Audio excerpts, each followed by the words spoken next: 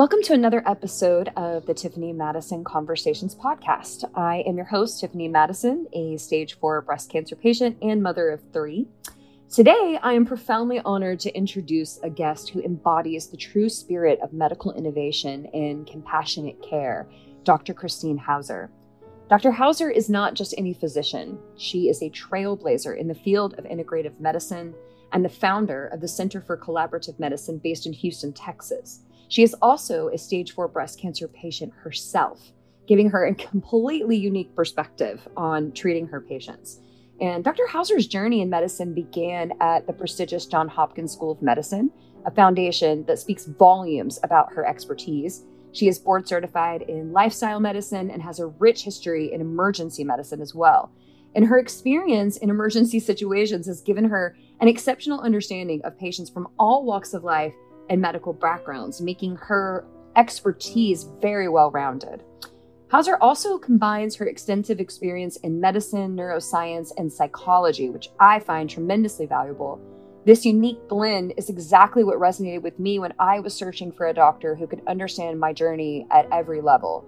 When I was first diagnosed, I was 28 weeks pregnant. I had already gone through a couple of rounds of chemotherapy while pregnant and was on the verge of delivering my daughter. And Dr. Hauser was an absolute breath of fresh air, to say the least. I had interviewed 26 physicians by the time I found her.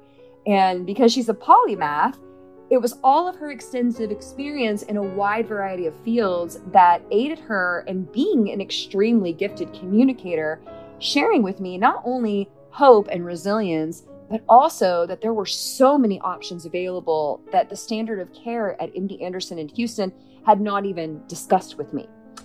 Her passion for finding alternative and complementary options for cancer treatment is going to save my life and has ignited a very personal experience for me. I am on my way next week to engage in targeted osmotic lysis, which is a cutting-edge treatment that Dr. Hauser, in collaboration with Oleander Technologies, which is a Louisiana-based organization, is a principal investigator in this trial that is launching in Honduras the first week of January, of which I will be participating. And what I find very unique about her innovative mindset is that she is also deeply rooted in social sciences and philosophy, and having a really rich background in counseling psychology and her interest in Jungian psychology adds to the depth of her understanding of a patient's mind and soul, making my decision to basically engage in a very scary but promising treatment all the more sound. What I also enjoy about her as I stand here facing a prognosis of 3 to 6 months is her courage. Her approach is not just about treating the disease, but understanding the person behind the patient and inspiring them to be empowered and take ownership of their own health. So she's not just my doctor, but she's an ally in this fight. And it's my sincere pleasure and honor to introduce her to all of you, especially for the breast cancer patients and caregivers that are listening that may benefit from her expertise, even if it's a phone call, although I highly recommend hiring her. However, I'll leave it all up to you in your best judgment. Without further ado, here's Dr. Christine Hauser. Hey guys, Tiffany Madison coming to you on behalf of SeatMatch, my favorite sponsor. Building an efficient team is no walk in the park. We have all been there. A role opens up, a mad dash to fill the spot ensues. And let's be honest, for most of us, it's a little better than a guessing game if that candidate will be a long-term fit. Getting it wrong is costing us all money, growth, and that most precious resource that you cannot get back, your time. So allow me to introduce you to SeatMatch with the motto, hiring the perfect fit guaranteed. SeatMatch isn't merely a hiring firm, but a strategic partner in meticulously crafting the ideal team. SeatMatch navigates through hundreds of candidates, utilizing their high-precision hiring funnel to present you with the top 2 to 3 candidates. So listen to this. They have an astounding 92% success rate in ensuring an industry leading fit. They even offer a 12-month guarantee, which is completely unheard of in recruitment. So visit seatmatch.com today and find out how they can revolutionize your hiring process, and tell them I sent you and get 10% off your first hire. That is seatmatch.com. Today with Dr. Christine Hauser as we dive deeply into the nature of the modern landscape of breast cancer, cancer treatment, and all sorts of really interesting, fascinating emerging science and different types of treatments that are entering the landscape in 2024 as we kind of close out this year and enter into a new one. And so today, as I introduced earlier, I am so delighted and honored to introduce you guys to Dr. Christine Hauser. She is my physician, as I mentioned in the introduction, but also a tremendous humanitarian, a very, very fantastic mom and physician. She is also a breast cancer survivor, stage 4 in stability at the moment, and is going to be achieving remission very soon. And so I am so excited to welcome her today, and also to just pick her brain on everything that has to do with these subjects, but also some optimism and hope that seem to be continually emerging on the horizon for cancer patients and caregivers that are unfortunately saddled with this disease. And so welcome, Dr. Hauser, to the podcast. Thank you so much, Tiffany. I really appreciate the invitation to be here. And thank you very much for that overly generous introduction.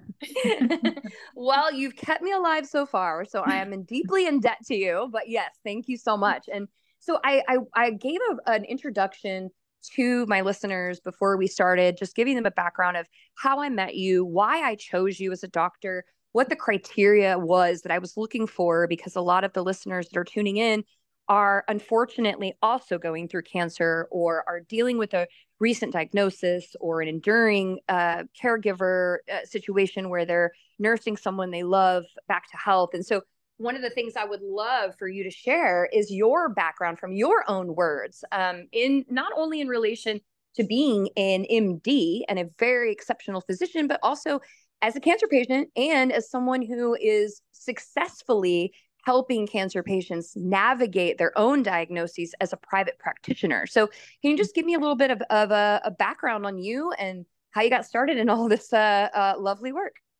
Sure. Yeah. And that is a long and winding road. So there are kind of many things that went into that. I guess I would say first that I started off with a background that encompassed a bunch of different areas. And I think that ultimately that has been very helpful to me, because I've had, for example, a longstanding interest in alternative and integrative medicine throughout the years, not just in the past couple of years when it's kind of become more of a buzzword and everyone seems to be doing that. So I actually started out years ago studying social science, and then did 4 years of graduate study in cognitive neuroscience, so looking at brain and behavior types of things. And back then, which I like to say was, before all of this brain and behavior stuff became cool, right? Yeah. I was already teaching graduate seminars in that topic on what they call psychoneuroimmunology, or the relationship between the brain and mind and the nervous system and the immune system, like back in the 80s. So, really before it became a thing. Then I went on and I went to medical school at Johns Hopkins, and then I specialized actually in emergency medicine and worked in emergency medicine for many years.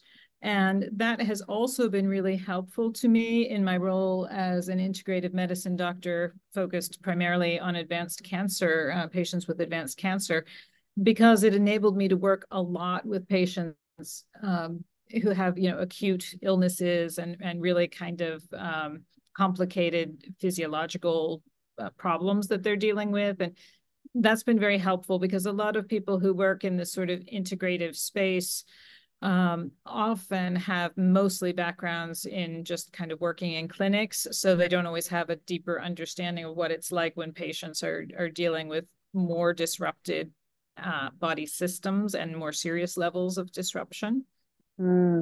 It's also been great because my background at Hopkins, as well as being trained fully in research in graduate school, meant that my ability to both understand the basic science and read medical literature or other research literature is different from what your typical medical doctor has, because they haven't been trained in research, or at least they've been trained in it to a very limited extent. So it makes sense that it's harder for them to read that kind of work and draw conclusions from it, because they don't have a depth of understanding of statistics and research design and what kinds of things are available to answer what kinds of questions. So that was also a big help to me. My subspecialty was actually wilderness medicine. That is perhaps less directly applicable, but a little bit so, in that, we're still very interested in, other cultures and other approaches to medicine beyond kind of the standard of care Western approaches in wilderness medicine, as well as how you do things when you have to improvise. And that's, of course, a lot of what we do in integrative medicine, because we don't, most of the time we don't have set answers where we're like, okay, we really know how this should be handled 100% of the time. Most of the time we're having to kind of explore and sort out what the best approach is with the best information out there, but we don't have everything we'd ideally like to know to make those decisions. Yeah. And yeah, sorry. No, it's okay. That's fascinating to me, because the integrative approach is obviously what I find the most interesting about cancer care. Do you think, you were talking about initially when you began your training, at John Hopkins, and then you went to various different types of discipline. Did you ever see yourself falling into integrative care? And if not, how did you figure your way into this world? So I don't think I would have thought of it at the time, but that's mostly because it didn't really exist then. It's a relatively new phenomenon that integrative medicine has been growing up more as a discipline. And then there's some associated fields that people kind of get confused about, because it's hard to say for sure what defines each one. So there's integrative medicine, functional medicine, and then also lifestyle medicine. And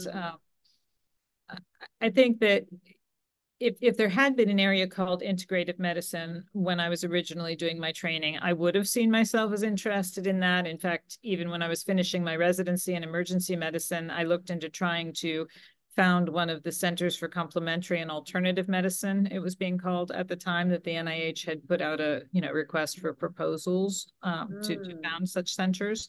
So I was always interested in it, because I was kind of a strange hybrid, between psychological and social sciences and medical science. So that kind of suited me well. But I wouldn't have predicted going into oncology, because that was never really kind of my thing. Again, I liked a lot of the wilderness topics and high altitude heat illness and lightning injuries and those kinds of things. But I guess what first got me more into the oncology space in particular was that my father was diagnosed with a de novo stage 4 lung cancer, which means where it's just found for the very first time when it's already spread to other parts of the body. And that was a big surprise, because he was an otherwise completely healthy guy out looking for places to launch his kayak when he had his symptoms, so that was a big shock. And so I, helped him and my mother to navigate that journey, and he did pretty well with it, considering how extensive it was when it was diagnosed. But then along the way, while he was being treated, then I discovered my breast cancer. So that was very awkward in that, first of all, I was quite young, quite healthy again, again, not like so many of us, not the person that you would have thought, oh, that person's at high risk for developing a cancer. And, very difficult in that there was my dad hospitalized at the time for his cancer. And here I am, slinking around the hospital getting my diagnosis, because I didn't run into my mom in the cafeteria when I didn't even know, what my situation really was yet. But shortly after I got my diagnosis, especially, I started researching it. And of course, as Yeah. we do, right, and especially as Hopkins doctors do. Again, we're very research oriented. And I learned that my type of breast cancer really, there was almost nothing known about it. It had only really been recognized as a separate kind of breast cancer, well, that had only been published the year before I was diagnosed. So that really Wow. put me on the alternative path straight away, because I literally remember thinking to myself, wow, this means they really, not only do we not have a lot of great therapies for a lot of cancers, but this means they really don't know how to treat this one because they haven't even really started studying it. Oh, wow.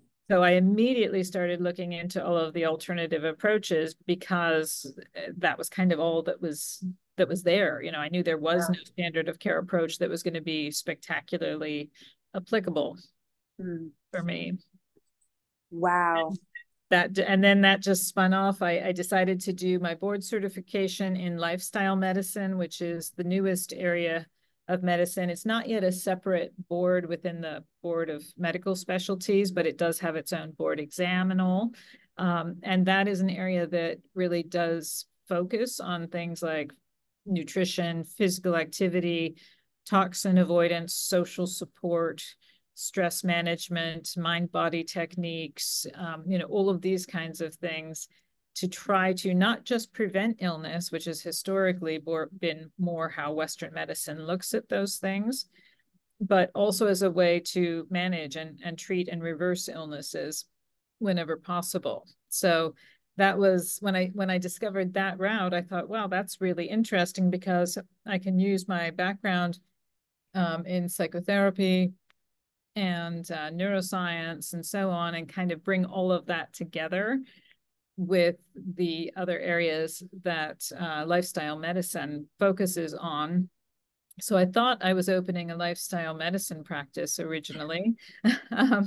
But from the first patient I had, who happened to be a patient who had had breast cancer, it just very quickly snowballed into almost exclusively patients with advanced cancers. And so that's kind of where it stayed. And ultimately, I thought that was a good thing because there's certainly plenty to know about, working with cancers from an alternative perspective. So this way I mostly limit what I do to that. Wow. Yeah. And it's, when I was looking for doctors, when you and I first touched base with each other, I interviewed, I mean, I think you were number 26 of physicians that I talked to. Thanks. That's a lot. Uh, it was a lot. But Yeah. you were the last one that I talked to. And then I, engaged with you and have been engaging with you since. Probably not as much as I should have been, but I'm back in that. And I definitely think one of the, really big hurdles that all breast cancer patients face, regardless of their stage, is sifting through information. And so when you're looking for, because I know there's a lot of people who are listening that are probably going through cancer in some way, shape, or form, right? And so either as a patient themselves or a caregiver. And unfortunately, as you and I have discussed before, it's targeting younger and younger men and women, especially breast cancer women. And, I was 39 when I was diagnosed. I've got 4 people who have, in the last couple of weeks, just come to me and said, I have just been diagnosed with breast cancer, and they're all under 45. Yeah. And so, we're seeing an epidemic, and it's just now starting to become very real. And so if you were to, guide a patient or a listener or someone in the what to look for when you want to hire someone like you, right? And then also, what to look for in a doctor. Could you give some tips or some feedback, or maybe some for people who are like, I've got my MD Anderson guy, but I also know I need someone else to help me guide through that, like what, or through this experience. What should people look for?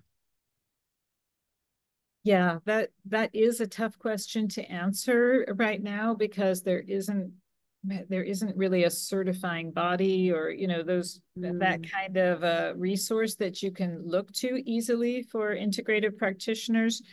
I think that if you can find a physician who's certified in lifestyle medicine, again, that's kind of a funny title, which may not always leap out at people as like, well, what the heck is that, right? I don't need a better lifestyle. I'm trying to get rid of my cancer. Um, but again, the areas that it covers, it is seeking to both maximize your health and your resilience, but also to treat disorders that you have, like cancer or diabetes, which could be contributing to cancer. So I think certification in lifestyle medicine is helpful.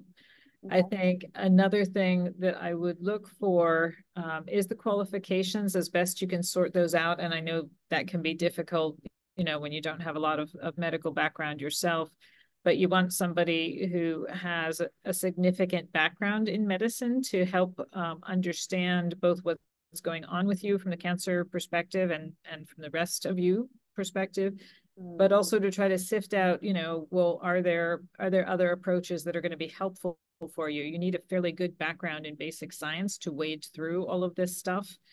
And often that's missing in alternative practitioners. They're very, very well intentioned, and often they're doing some good stuff, but they may not really be able to evaluate whether, a supplement is actually bioavailable, for example, whether it's really able to be absorbed by the body, which if it's not, then again, those interesting articles that you find on it are really cool and intriguing, but it doesn't mean that taking that supplement will help you, because if your body doesn't have a way to actually absorb it, then what we find when we drop that supplement on top of some cells in a petri dish is not going to be the same thing that's going on when you take the supplement and it stays in your gut and doesn't get absorbed into your body. So, there ends up being a lot to kind of research. I think you're also looking for somebody who does do a lot of research, not necessarily, like being in the lab doing research, but somebody who spends a lot of time researching the medical literature, because it's constantly evolving, especially in this field. And somebody who really listens and who is open to the ideas you bring. I always say my patients bring me tons of ideas, and of course most of the things that they email to me and whatnot I've seen before, and that's fine. But sometimes somebody finds something really neat and different that I didn't know about, and I never dismiss anything out of hand. And I think that's important. Again, some things may be snake oil, they may be things that aren't helpful, but I think it's always important to take a look at something before you dismiss it, and that's an important quality to have in your physician. That's amazing and very insightful, because I know that the industry of private doctors that are complementing cancer care I don't even know if you can call it an industry, it's a movement, is really growing, but it's really hard to know who you can talk to, who you can trust. And there's so many different people, like you said, the difficulty of finding that person is really high. But I appreciate all of those tips, because those are pretty much the criteria I use to find you. So I completely agree. I completely agree with the recommendations. So moving on, I wanted to talk to you a little bit about basically your ethos, right? As a doctor, as a treating active and engaged physician, and as a breast cancer patient. And I also feel like the title of like pioneer, right, or trailblazer belongs to you as well, as a fellow pioneer and trailblazer. I can feel comfortable calling you that. So you're kind of looking into all of these amazing things that are happening, some of which have better marketing behind them than others. But the key here is that you have some very interesting beliefs and ethos about modern oncology and the future of cancer treatment. And before we dive into some of the cool stuff you're working on, I would love for inviting you to give you a primer, basically, because I find your perspective extremely unique and original, but also one that's starting to gain some traction amongst fellow pioneers and trailblazers that I'm talking to in the medical oncology field, as few and far between as you guys are. So share a little bit with the audience about like, what is your perspective on modern oncology? We can get into like what's broken and how to fix it if you want, but what's your ethos and perspective on what's going on currently? Well, and I think there are so many different things that can be said about that. So feel free to kind of guide me if there are, topics that you're thinking you'd like to have comments on that are more relevant to what you had in mind with that. But I think that one of the challenges that the current standard of care oncology faces, which I do think they're starting to try to address more, but it's still not enough yet, is focusing on the experience of the patient in a more holistic way. For example, I think that it does not put us in a very good position as patients if we are not empowered to do anything for our health. And while I don't want physicians to, make up stories about what you can do that will work for your health, for example, telling patients, as they often are in modern oncology, oh, there's nothing you can do. There's nothing you can do. It doesn't matter. Eat what you want, exercise or don't exercise if you want, etc. Nothing you do will make a difference to your outcome. Well, the oncologist may intend that statement in a very, very good way, but the reality is that what the patient hears is, you're powerless. There's nothing you can do. Yeah. Only I hold the power, right? Or the pharma company, or whoever we're hoping is going to save us, right? With the next invention. And while those inventions are very important, I think with any illness, whether it's cancer or something else, patients do better when they still feel like they have some locus of control, right? Some empowerment in what they do. It just, with anything in life, we're always in a better position when we feel like we're coming from some position of strength. So I think that's one of the areas where oncology kind of goes awry, instead of emphasizing how the patient can be actively engaged and promoting their health, promoting their resilience. I know that's one of the things, for example, that I've talked with T. Colin Campbell, who wrote the famous book, The China Study, that, it's so important that patients are in a position of resilience, because we can't eliminate every toxin that's in our environment. That's not realistic, and it probably never was, right? There've always been toxins that we've encountered, as humans. But if you make the body resilient enough, it will handle those toxins. That's his philosophy, and I think there's a lot to recommend that.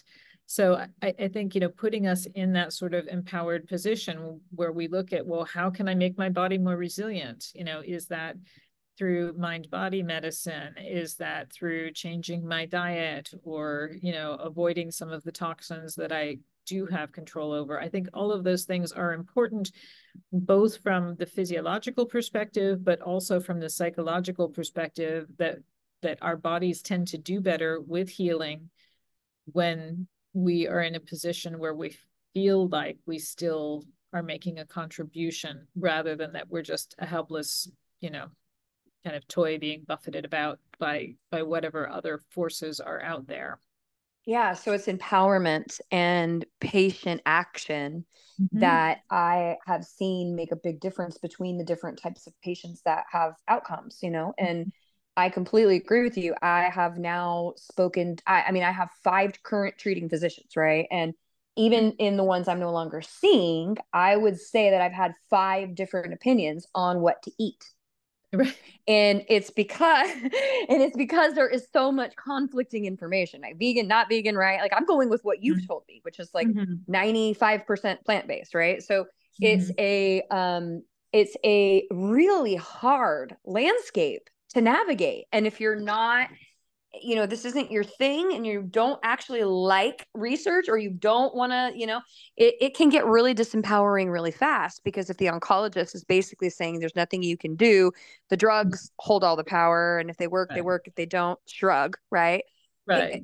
That doesn't, Yeah. Absolutely. It does not empower the patient. And that is so critical, because you got to get up off the couch and go for a walk 30 minutes. If in the back of your head, you're thinking, well, it's not going to make a difference. Who cares? Right. And that's true. That happens. You're not going to go for that walk. You're going to snuggle in the blanket a little bit. You know it's what a very mean? passive, right? Very passive place, which, can sometimes be an easy place to work with as a physician, right? If you're not getting much pushback from your patient, and they're not very active, sometimes that makes your job easier in some ways as a doctor, but it's not very beneficial to the patient, in my opinion. Right. Absolutely. And I can totally see that. Awesome. Well, I would like to switch gears for a little bit and talk to you a little bit. One other thing I did want to add, I apologize, is just, I think this is more specific to my particular ethos and practice. But another thing that I do think is important, and I know another mentor of mine has been Bernie Siegel over the years, who's one of the original mind-body physicians. He was originally a surgeon, so you can imagine how, you know, positive his reception was back in the 1980s. He kind of started into all of this, but he works from this paradigm, and a lot of my training that I've done in psychotherapy at Glasgow Caledonian University and other places has also been in this approach, which is an approach that emphasizes that the patient is the expert on the patient. The doctor is there to be hopefully a really wonderful resource and support, but we cannot ever know the patient in the way the patient has the opportunity to know him or herself. And I think that kind of humility, you know, that humbleness of recognizing that the patient is the expert, and ultimately the power rests largely with the patient. Yeah. I think that's important. Yeah, and helpful as a patient, you know, to be given that power back in a way in that relationship. Yeah, absolutely. And it definitely, the difference when you work with a physician that is all about empowering you, and the difference when you're working with someone who's like, look, take the drugs I give you, you're just a name and a slot in my bracket here, you know, it's it is night and day, and it tremendously affects patient attitude, patient well-being. I mean, being on the receiving end of very recent stage 4 treatment by new doctors has been really humbling, because I've basically been shrugged at and told, we got nothing for you. You're kind of screwed, right? And other doctors are like, no, actually, you have a lot of things you can do. Here are the things that we've seen work. Here's some things that we've seen, you know, and it's the how it affects the patient. And I would imagine outcomes is literally night and day. And so I'm glad that you took the time to really dive into that. Thank you. Absolutely. Yeah. Well, great. Well, so I wanted to talk a little bit about some of the cool stuff you're working on, because a lot of the people in my audience are also like investors or people who are in the fellow technology industry with me, and we love cutting edge shit. So part of the lure when I first started working with you is that you have 2 skills that are incredibly important when you're working in disruptive industries. The first one is discernment. And so as somebody who's a blockchain person, who's been sometimes the only adult in the room that's like, that's vaporware, that's not a real project, right?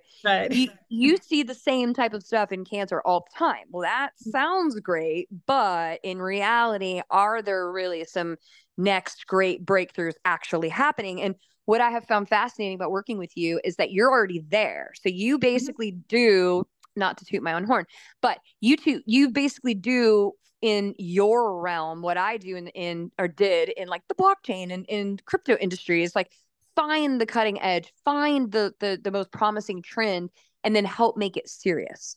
And so that's what I see we need you those. doing. Yes, we need those in cancer care. Yeah. Yes. And so there's a lot of charlatans, a lot of quacks. You have helped me navigate away from them very consistently. And so I would love to just hear what, I know you have multiple things you're working on that are really cool, but tell me what's the most exciting thing that maybe you have coming down the line. And then hopefully we can dive into some other projects too that you've got going on. Great. Yeah, I think the hands down most exciting, even though I love, as you say, the whole variety of projects that I'm helping with or following closely and assisting in developing. But the hands down most compelling one is a project called targeted osmotic lysis. And that is an entirely new kind of technique. It's been in development for around 15 years, but it's a very different approach to anything else that we have in the cancer treatment field. And in fact, it's so novel that when they first started going through the processes with the FDA, there really weren't many people. The company kind of didn't realize this at first, but the FDA didn't even have many people to deal with technology or equipment on the oncology side of things, because everything is drugs, right? It's just the whole system is set up to focus on pharmaceuticals, because there aren't that many machines historically that ended up being useful for oncology care. But targeted osmotic lysis is a technique that is incredibly elegant and holds a lot of promise. And it's targeting advanced cancers. So it's targeting mostly cancers that are already metastatic. So the ones that have already spread to other sites. And in many ways, that is great because those cancers are the ones that we have the least good options for, right? And early cancers, our options aren't always fabulous, but often we do fairly well at getting a lot of people to, never have another recurrence of that cancer. But with stage 4 cancers, we very rarely succeed in eliminating those. And we do use alternative approaches to try to improve our chances of getting rid of them, but it's still a really uphill battle. So this technology, excitingly enough, was developed by 2 researchers at LSU, and they did not come from the oncology field, which may be, in a sense, part of the reason that they thought of this or, recognized this opportunity. Made it harder for them as they tried to progress with it, but I'm not sure if it would have occurred, to somebody kind of thinking in the usual kind of canonical oncology approach. So they were actually, it was a neurologist and a pharmacologist, Harry Gould and Dennis Paul, and they were working on chronic pain fibers. And because chronic pain is a neurology thing. So they were experts on some of the changes that happen in nerve fibers when they become kind of ways of transmitting chronic pain messages. And what they found was that those, one of the important changes is that those fibers develop a far greater density or concentration of these voltage-gated sodium channels. So literally channels that can open up in the cell membrane that allow sodium ions, which just means a charged sodium ion, a charged sodium particle to flow through into the cell. So this was their area of specialty. And a while ago, they were, sitting in one of these research seminars. Somebody was lecturing on cancer. They're thinking, this is not our thing. Right? Why pay attention?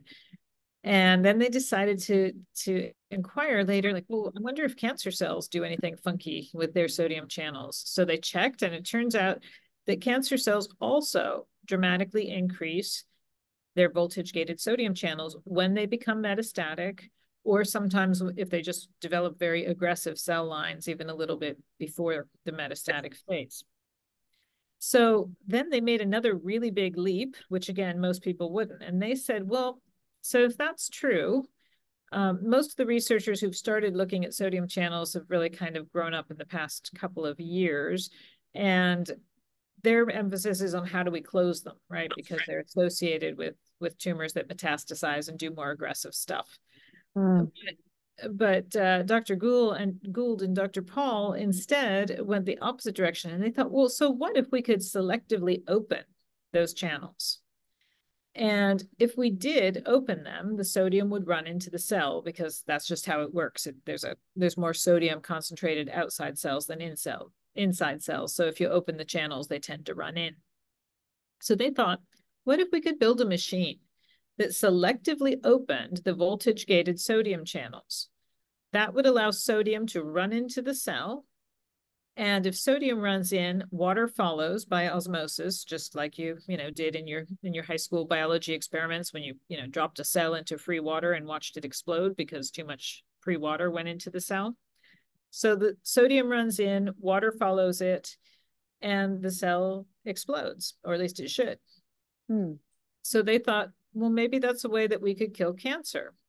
And they thought, hopefully it wouldn't disturb any of the normal cells because the normal cells just don't have that many sodium channels on them. So they started testing that, and they coupled it with a very old heart medication called digoxin. And that works by not allowing the cell to throw sodium ions out. So in other words, they have this pump that allows them to throw sodium ions back out if they have too many. The digoxin shuts that down, so they can't do that very well. So the sodium runs in, they have no way to pump it back out, and then water follows it and it explodes. So they tested this in the lab with tissue, and it worked. It took them a while, obviously, building different kinds of machines. They ended up working with the developer of the MRI machine for a while and so on, trying to figure all of this out. But in the end, they built larger machines that are big enough for animals or humans to lie down in and have the entire body treated with this pulsing electromagnetic field. It's a very low level electromagnetic field. It's less than you would get standing under a high tension wire. So it's not something that we or animals perceive. It's comfortable. There's, you don't notice that there's anything happening. You don't have to be hooked up to anything. There's no pain involved with it. And so far, based on work that's been done with about 1,000 rodents and around 50 dogs and cats, as well as an additional 12 dogs that just completed an FDA-required experiment.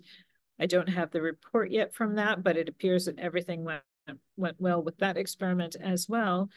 It looks like it's working more or less the way it did in the tissue samples in the lab, in that it destroys cancer cells and it does not damage normal cells.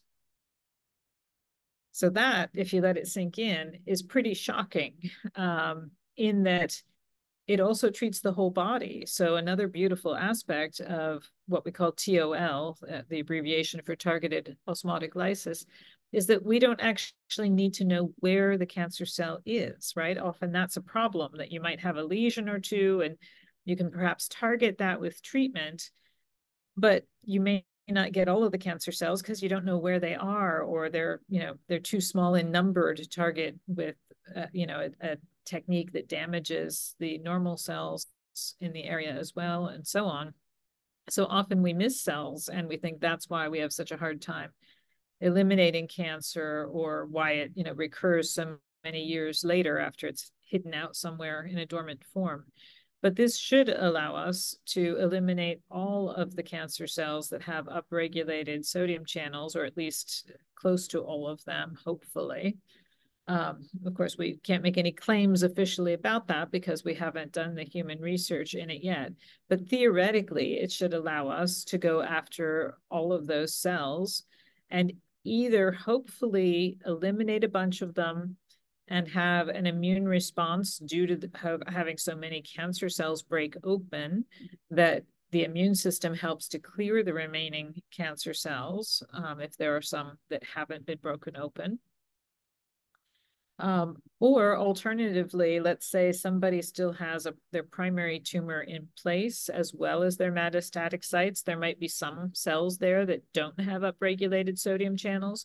Well, that's okay too, because you could potentially just turn that stage 4 disease into a chronic disorder where the person comes back on a particular schedule, let's say every 3 months, and has a treatment to catch any cells that are trying to turn metastatic. And then we leave some of the not so aggressive cells in place, or perhaps you choose to surgically remove those at that point. We'd really have to explore what the best path forward would be at that point. But either way, it's incredibly exciting. We did have the opportunity to use it on one human patient on an emergency use authorization that the FDA and the IRB approved. And that was a patient who was thought to be quite close to death at the time with a cervical cancer. And she responded really well. In fact, so well that she didn't qualify for further treatment under the emergency use authorization, as she was improved significantly. And unfortunately, we were not able to have an oncologist write a compassionate use application, which the FDA was waiting on and expecting, so that we would be able to treat her again. She and her family did want to continue treatment, but that wasn't possible. So she did die, but she died 9 weeks later, which was considerably more than expected. And she had a lot of return of function, where she had much better energy and appetite and color, and she was able to be communicative with her family and just participate far more than she had been able to before. So that was certainly very encouraging. So at this point, we're working to hopefully move into some clinical trials in the US in 2024. That's not absolutely for certain yet, but we're working toward that. with the FDA. That's amazing.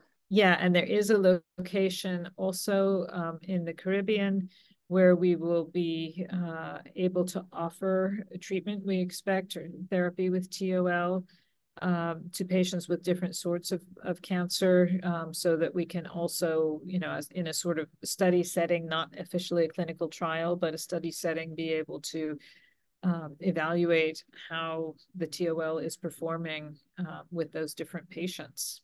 Yes. One of the things that given my stage 4 progression and just in the last couple of months, what has happened in my situation with the skin metastases, and I will be there. I'm very, very excited. I'm, still working out the details, but I think that this treatment is really promising and what you're working on is really interesting. I also thought that you were going to mention the scans that you have been working on. I honestly, when I asked you that question, didn't think you were going to say TOL first, which was pretty cool. Oh, But I thought I will butcher this if I even attempt, but you had just shared with me because I'm stage 4, but there, kind of has some trepidation. Should we give her another scan? Should it be a PET? Should it be an MRI, CT bone, right? Insurance companies, all that stuff. And so I remember as I was kind of sharing that with you, you were telling me that you were in Belgium working on a really interesting imaging technology. Can you share that? Because I'm really fascinated by absolutely. this. Yeah, I chose TOL as the most exciting because it's potentially a treatment modality, and so that is the ultimate, of course, that most people with cancer are most worried about is, how do we find a therapy that actually takes care of people, especially when they have advanced cancer. But yes, the MRI technology that's been developed in Belgium is really wonderful, and we are working to try to find ways to bring that to the US, hopefully to do clinical trials with it here. They're continuing their studies on it in Belgium now, but we would definitely like to expand that and make it more widely available in North America. It's a technique that was developed at University of Leuven, and that's been kind of spearheaded by a radiologist named Vincent van de Cavaya. And he, along with the team at Leuven, has succeeded in, they're using normal MRI machines, so the regular ones that hospitals already have in place, but they've reconfigured them so that the MRI is reporting on the contents of the body or the cells in a different way than usual. So what it's doing, and MRIs are always kind of relaying information to sensors about what atoms are in what place and how far they move back is after you put a strong electromagnetic field on them. Then you pick up the sensor picks up how far away kind of the atom has reoriented when that field disappears. So what they've done with this instead is they're measuring, using the MRI technology, the diffusion restriction of water. So how well are water molecules able to move around? And essentially in tumor areas, the water molecules are much more constricted. There's much more stuff, much more cellularity usually in those areas, so that the water ends up significantly more restricted in how well it can diffuse, kind of, just mosey around in a space than it would be in normal cells. So that's actually what they're picking up. And the amazing part of this is that they can scan the whole body, which is one of our issues with scanning, right? Is that usually you end up with a head scan or a chest scan or an abdomen and pelvis scan, but you don't get the whole thing in one scan. Which means that sometimes we miss things, right? We might be following, say, what's going on in the liver, but we might not see something that's happened in the upper part of the lung. Or many people have had the experience where a tumor develops as a metastasis from cancer in the brain, but often it's not found until it's big enough to produce symptoms. And that's a problem because often then it's done some damage to the structures of the brain, and it may be big enough that it's harder to manage medically. But because we're not always scanning brains routinely, we don't find those things. So this scan is completely different in that It's 38 minutes and it scans the whole body. So you're seeing the brain, you're seeing the lungs, the liver, the belly, all of the into the pelvis, all of the body where you would be concerned about cancer and cancer spread. Additionally, it is in most cases able to show whether those lesions are active or not. So it not only shows you the lesion, but it tells you if it's a quiet lesion that's just, already healed over, or if it's actively doing something.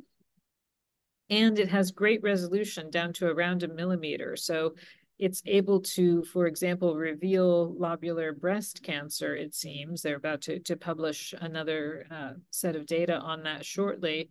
It appears to be able to demonstrate where the lesions are from various cancers, including really hard to see ones like lobular, and it just reveals them really easily and nicely. So Wow. that is a major step forward, and no radiation, no IV even, no Wow. contrast, right? So it's relatively quick and easy, and you get a much bigger picture of the body, and you get much better resolution, and you get information on whether it's active or not without using a nuclear medicine tracer. I'm so excited to see all this stuff because, as a student of history, I've watched multiple just amazing trends throughout history transform care overnight. And sometimes the adoption of tools takes longer. Sometimes, I mean, what do we have the adoptions of vehicles in like 12 years, right? It's like, Yeah. the more amazing the technology, sometimes the faster the adoption. I know there's also private interests that theoretically would have some invested interest in, not seeing these types of modalities come to light because, as a conscious capitalist, I can say, I'm sure there's a lot of profit motive in keeping the chemo empire alive and well. If you want to comment on that, feel free to do so, but we don't have to go dive into that if we don't want to. I think it's always it makes it a complicated landscape because absolutely whether it's interests within radiology and nuclear medicine, right? I mean, on the one hand, it would be great if we could get rid of a lot of these studies that are not optimal for patients or for following care in many ways. But of course, there are constituencies, if you will, right? There are industries that are relying on those and kind of whole industries built up around certain kinds of machines and certain kinds of testings, as well as chemo, that certainly it could be very disruptive if we have some of these techniques that that don't require those approaches anymore. So it's definitely kind of a fraught area where it's hard to know exactly how that will go. And they say that in medicine that supposedly the statistic is that it typically takes about 17 years for something new to be adopted. I hope that's not really true, but from what I've seen, sometimes that may be about right.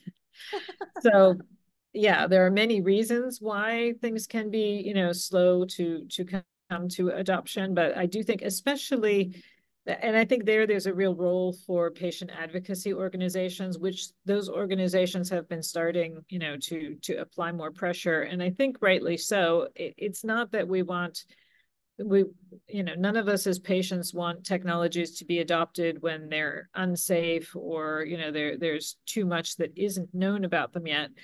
But at the same time, I think a realistic risk and benefit assessment needs to be done just as we would do in any other field, right? If we were doing a threat assessment, if you're looking at a mission or any kind of environment, you always weigh the risks and the benefits.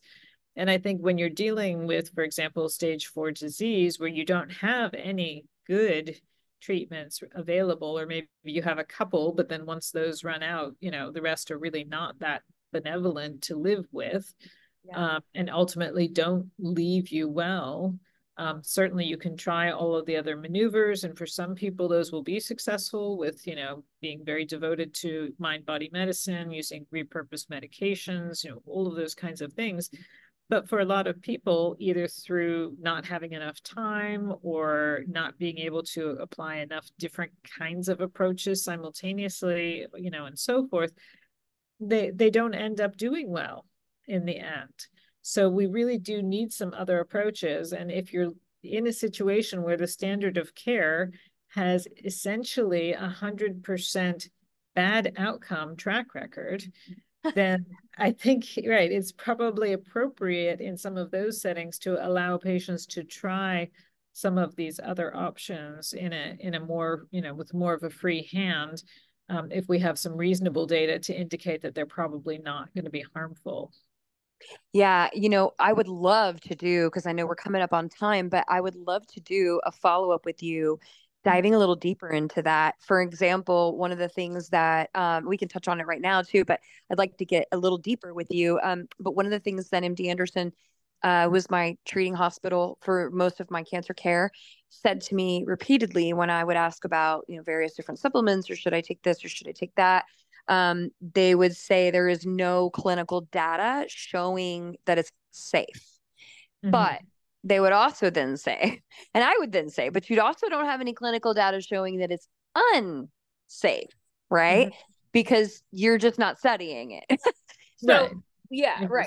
Yeah. So how can patients navigate what they should, obviously doctors and consulting doctors like you is the first step, but like it's a really hard argument to make to an oncologist if they're not receptive at all to any supplementation. It's like, can you even make that case to an oncologist as a patient?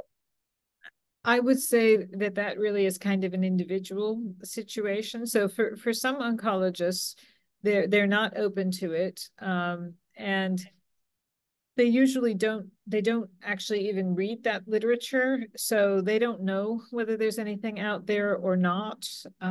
Some of them have, in some cases, just kind of decided that this is their position.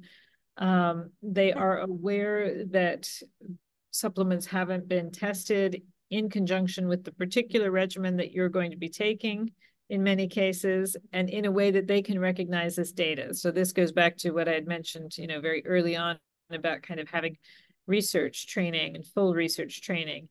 Most physicians don't. So they just have a limited kind of, repertoire or background to fall back on when they try to interpret research. So they will tend to only accept certain kinds of evidence as being valid because that's what they've been taught. That makes sense.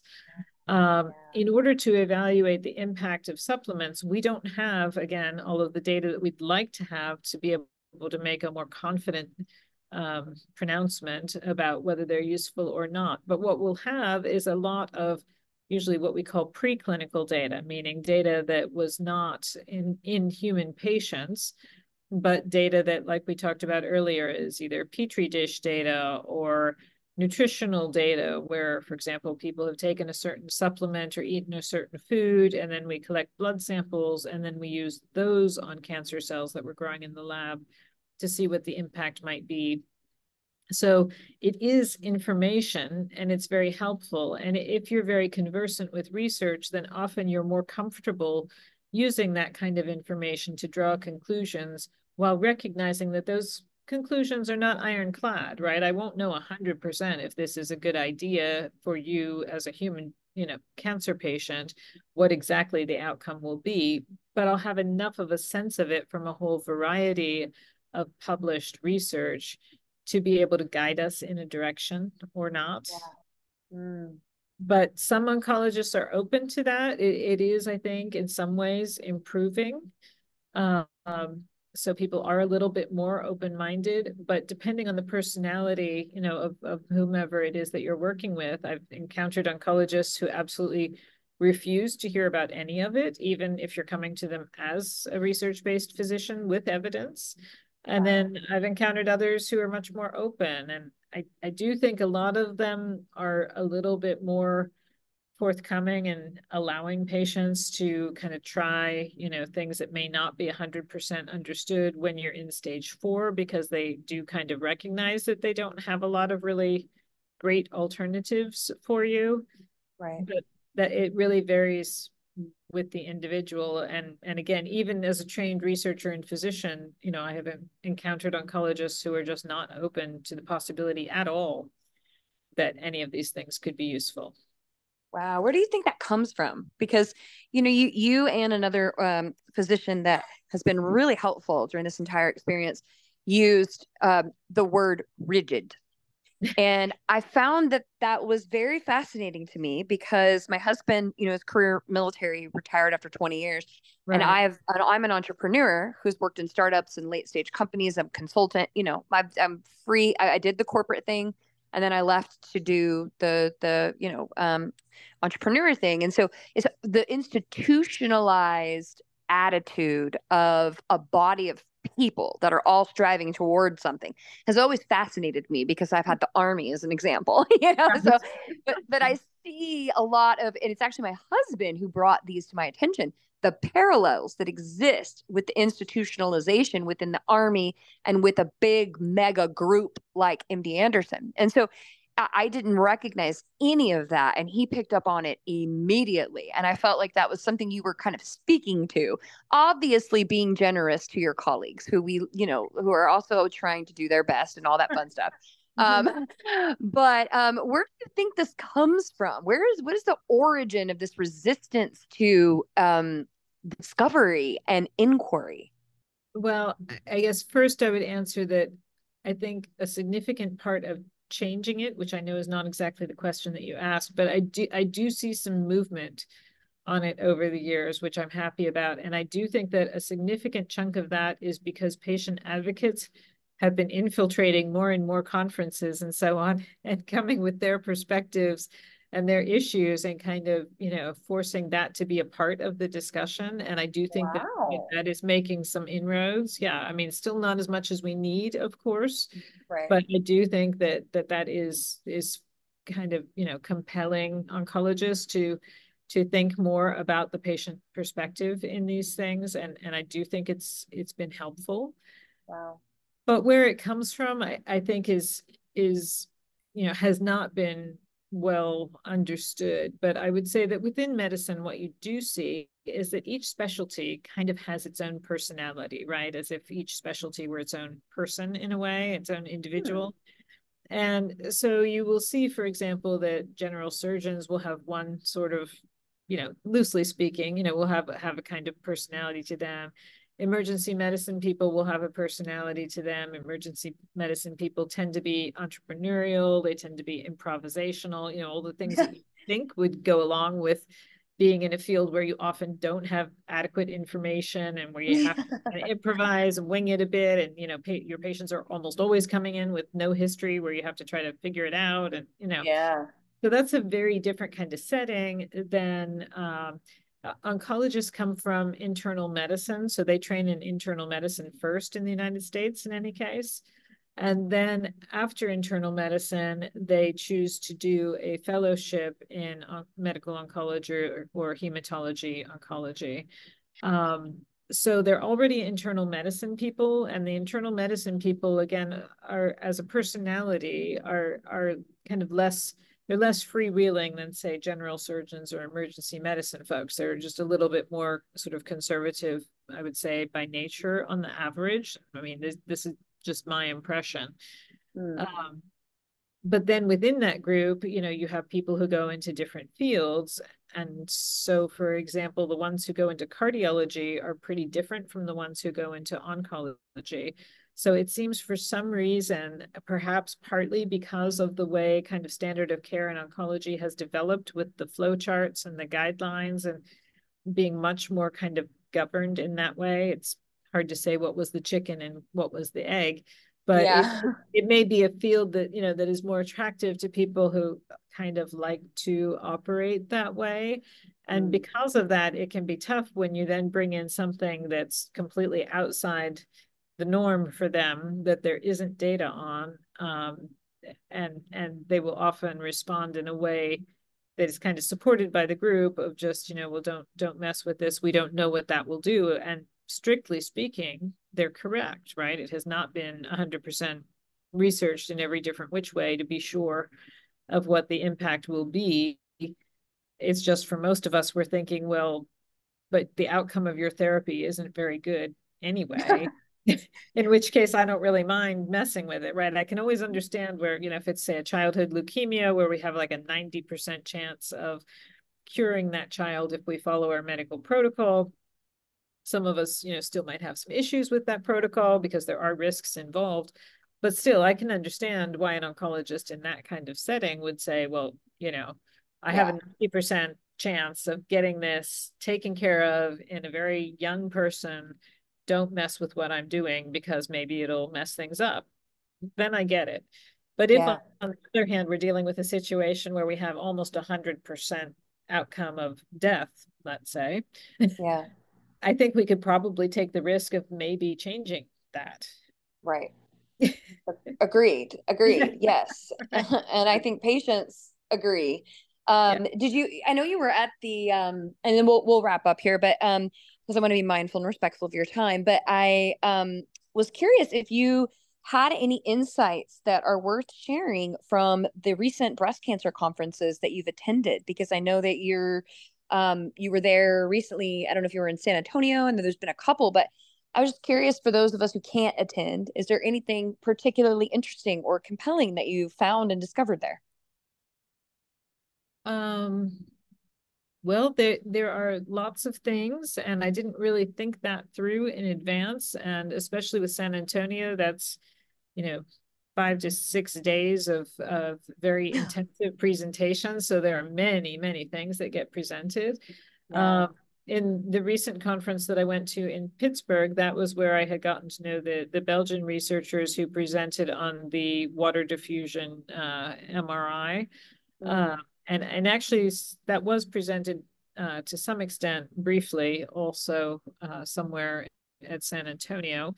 Um, I also encountered another researcher whose work I've been following at San Antonio, and they're doing really interesting work currently anyway, specific to breast cancer.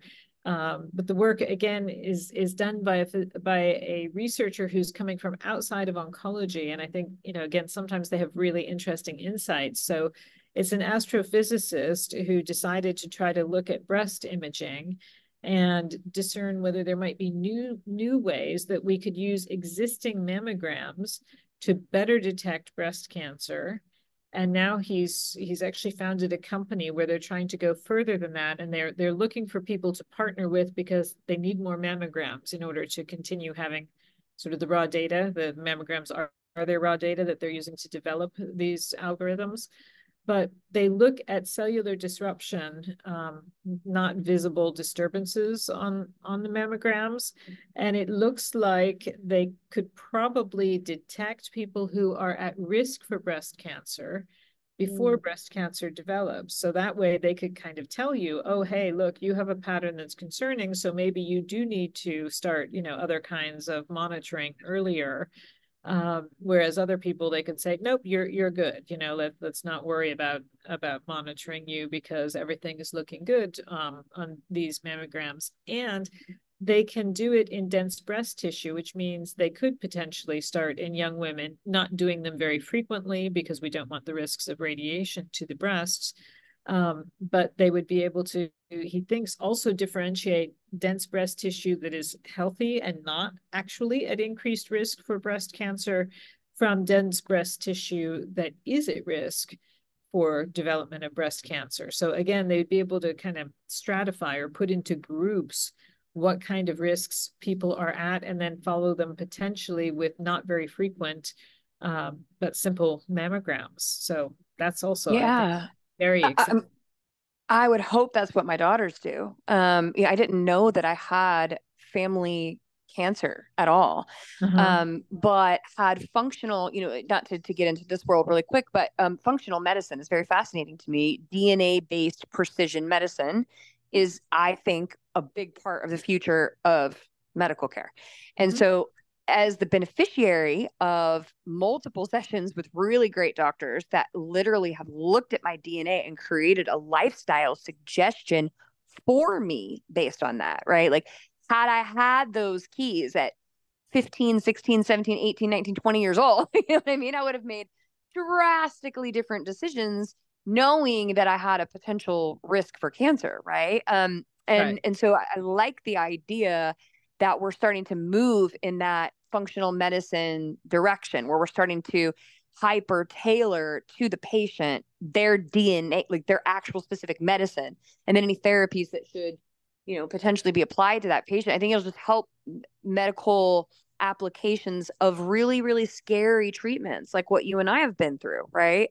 Right. And that and are potentially facing it. It helps to kind of demystify. So, yeah, that's amazing. All right. Well, And I think at the same time, I think it's also really important, and this would be potentially a topic for another time, but to help people to differentiate which of those tests are currently validated or not, because there are a ton of them out on the market, but many of them are purporting to do things that we actually have not been able to verify that we can do in terms of understanding the cellular, metabolism and needs and individualized DNA. So there is some of that we can do, but there's a lot that we can't do. And I fear that often patients are paying for a lot of expensive analyses that are not very helpful in many cases.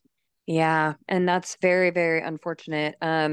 Next time we talk, we should get into Protean and Yeah. it's a fantastic organization and talk a little bit more about that and maybe there'll be some updates we can share on oleander and Yeah. the targeted osmotic license. I'm so excited about this. So Yeah. Oh, and good that you mentioned that, because I didn't say the company's name. But if people do want to look that up, yes. there's additional information and some animated little videos that you can watch at the Oleander Medical Technologies website if they want to look up any information on TOL. Yes, and for my VC and angel friends listening, I do believe they are seeking investors. So I think it's a quiet round, but I would Yeah. definitely reach in. Is that correct, Dr. Hauser? That's right. And actually Protean is as well currently, and they're hoping to close that in January, I believe. Interesting. Wow. So if anyone wanted to get in touch that's listening to Mhm. either organization as a potential investor, who should they reach out to? They're welcome to reach out through me, and I can direct them. And I have a contact with Protean who could take care of that, and otherwise we can funnel it through to Oleander as well.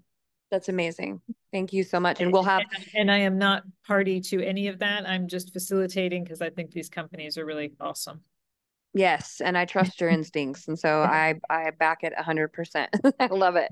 I love it. Well, good. Well, hopefully, I love when my friends and family and people that have the ability to invest, make smart strategic investments, and then grow their money with good companies. It's happened many, many, many times in my life, and I love it. And so I definitely have Very no exciting. qualms. Yes, no qualms directing people that way. So that's great. Yeah. Awesome. Well, I again want to be valuable, or I want to respect your valuable time. I am so grateful that you had the time to sit with me today. I look forward to part two. Any parting suggestions, recommendations, thoughts that you would like to make before we close out? Um, I think just to remember that you actually do have a lot of power in this. I think it's very easy to feel like cancer has kind of taken over your life, and it does in a lot of ways. But that you actually do have a lot of power in it, and that there are good people out there who can help you to kind of direct and navigate that. And again, to remember that also it does often feel very isolating. Um, but there are doctors out there like myself who've been through that experience and who are aware of kind of the psychological component as well as the practical, how do I solve this problem component. And it's important to reach out, I think, to people who have a real understanding of it and where you can feel comfortable really sharing, because any energy that you're busy investing into trauma and distress is energy that's not available for your healing, and you need it for your healing. Wow, that's a great parting thought. Thank you so much. And a great reminder for me too, your patient. Yes, awesome. Well, thank you again, Dr. Hauser. It's been a true pleasure. Again, I look forward to our round two. But have a great rest of your day. Merry Christmas, and we will talk very soon. Yes. Merry Christmas to everybody. Happy holidays. And I look forward to talking to you in the future. Thanks so much for having me, Tiffany. Yes, ma'am. Thanks. Okay. Bye-bye. You have just listened to Tiffany Madison Conversations, a podcast about the nature of humanity, spirituality, healing, consciousness, technology, and love in revolutionary times. I'm a mother of three, a three-time entrepreneur, and a stage 4 breast cancer survivor. To support my work and the podcast, check out my Patreon or Give Butter fundraising that is covering my treatment costs as I defy my prognosis and walk the path of my higher self until God brings me home. Many thanks to all of those who have donated and supported the podcast. Much love to you all.